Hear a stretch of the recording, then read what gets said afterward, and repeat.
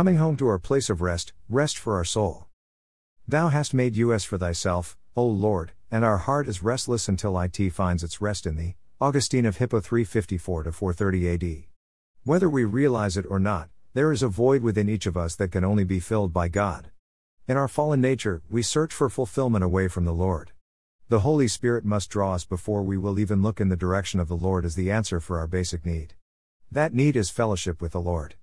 Again, our fallen nature is what causes us to look within instead of looking to the one that loves us and can lift us out of our hopeless state. If we were to be honest with ourselves, we know that we do not have all the answers within us. The truth is, we must come to the realization that the Lord is the answer, and that He waits to bless us with His very presence. The Holy Spirit will seek us out, but it is up to us to come to the Lord in repentance and faith. We come in repentance because we have gone our way in disobedience to the Lord. This results in sin in our lives. We come in faith realizing that we cannot save ourselves from our fallen state.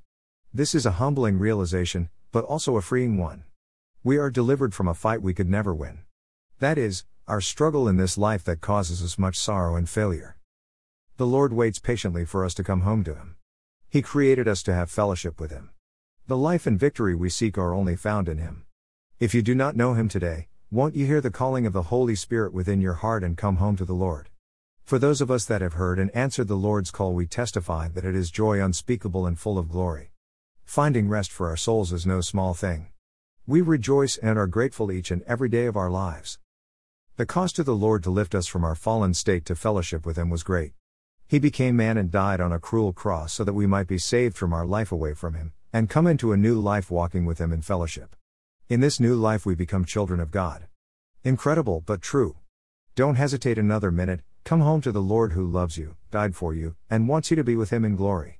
The following verse says it all.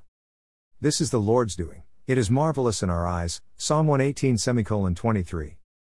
The sinner's prayer has been prayed by millions through the years.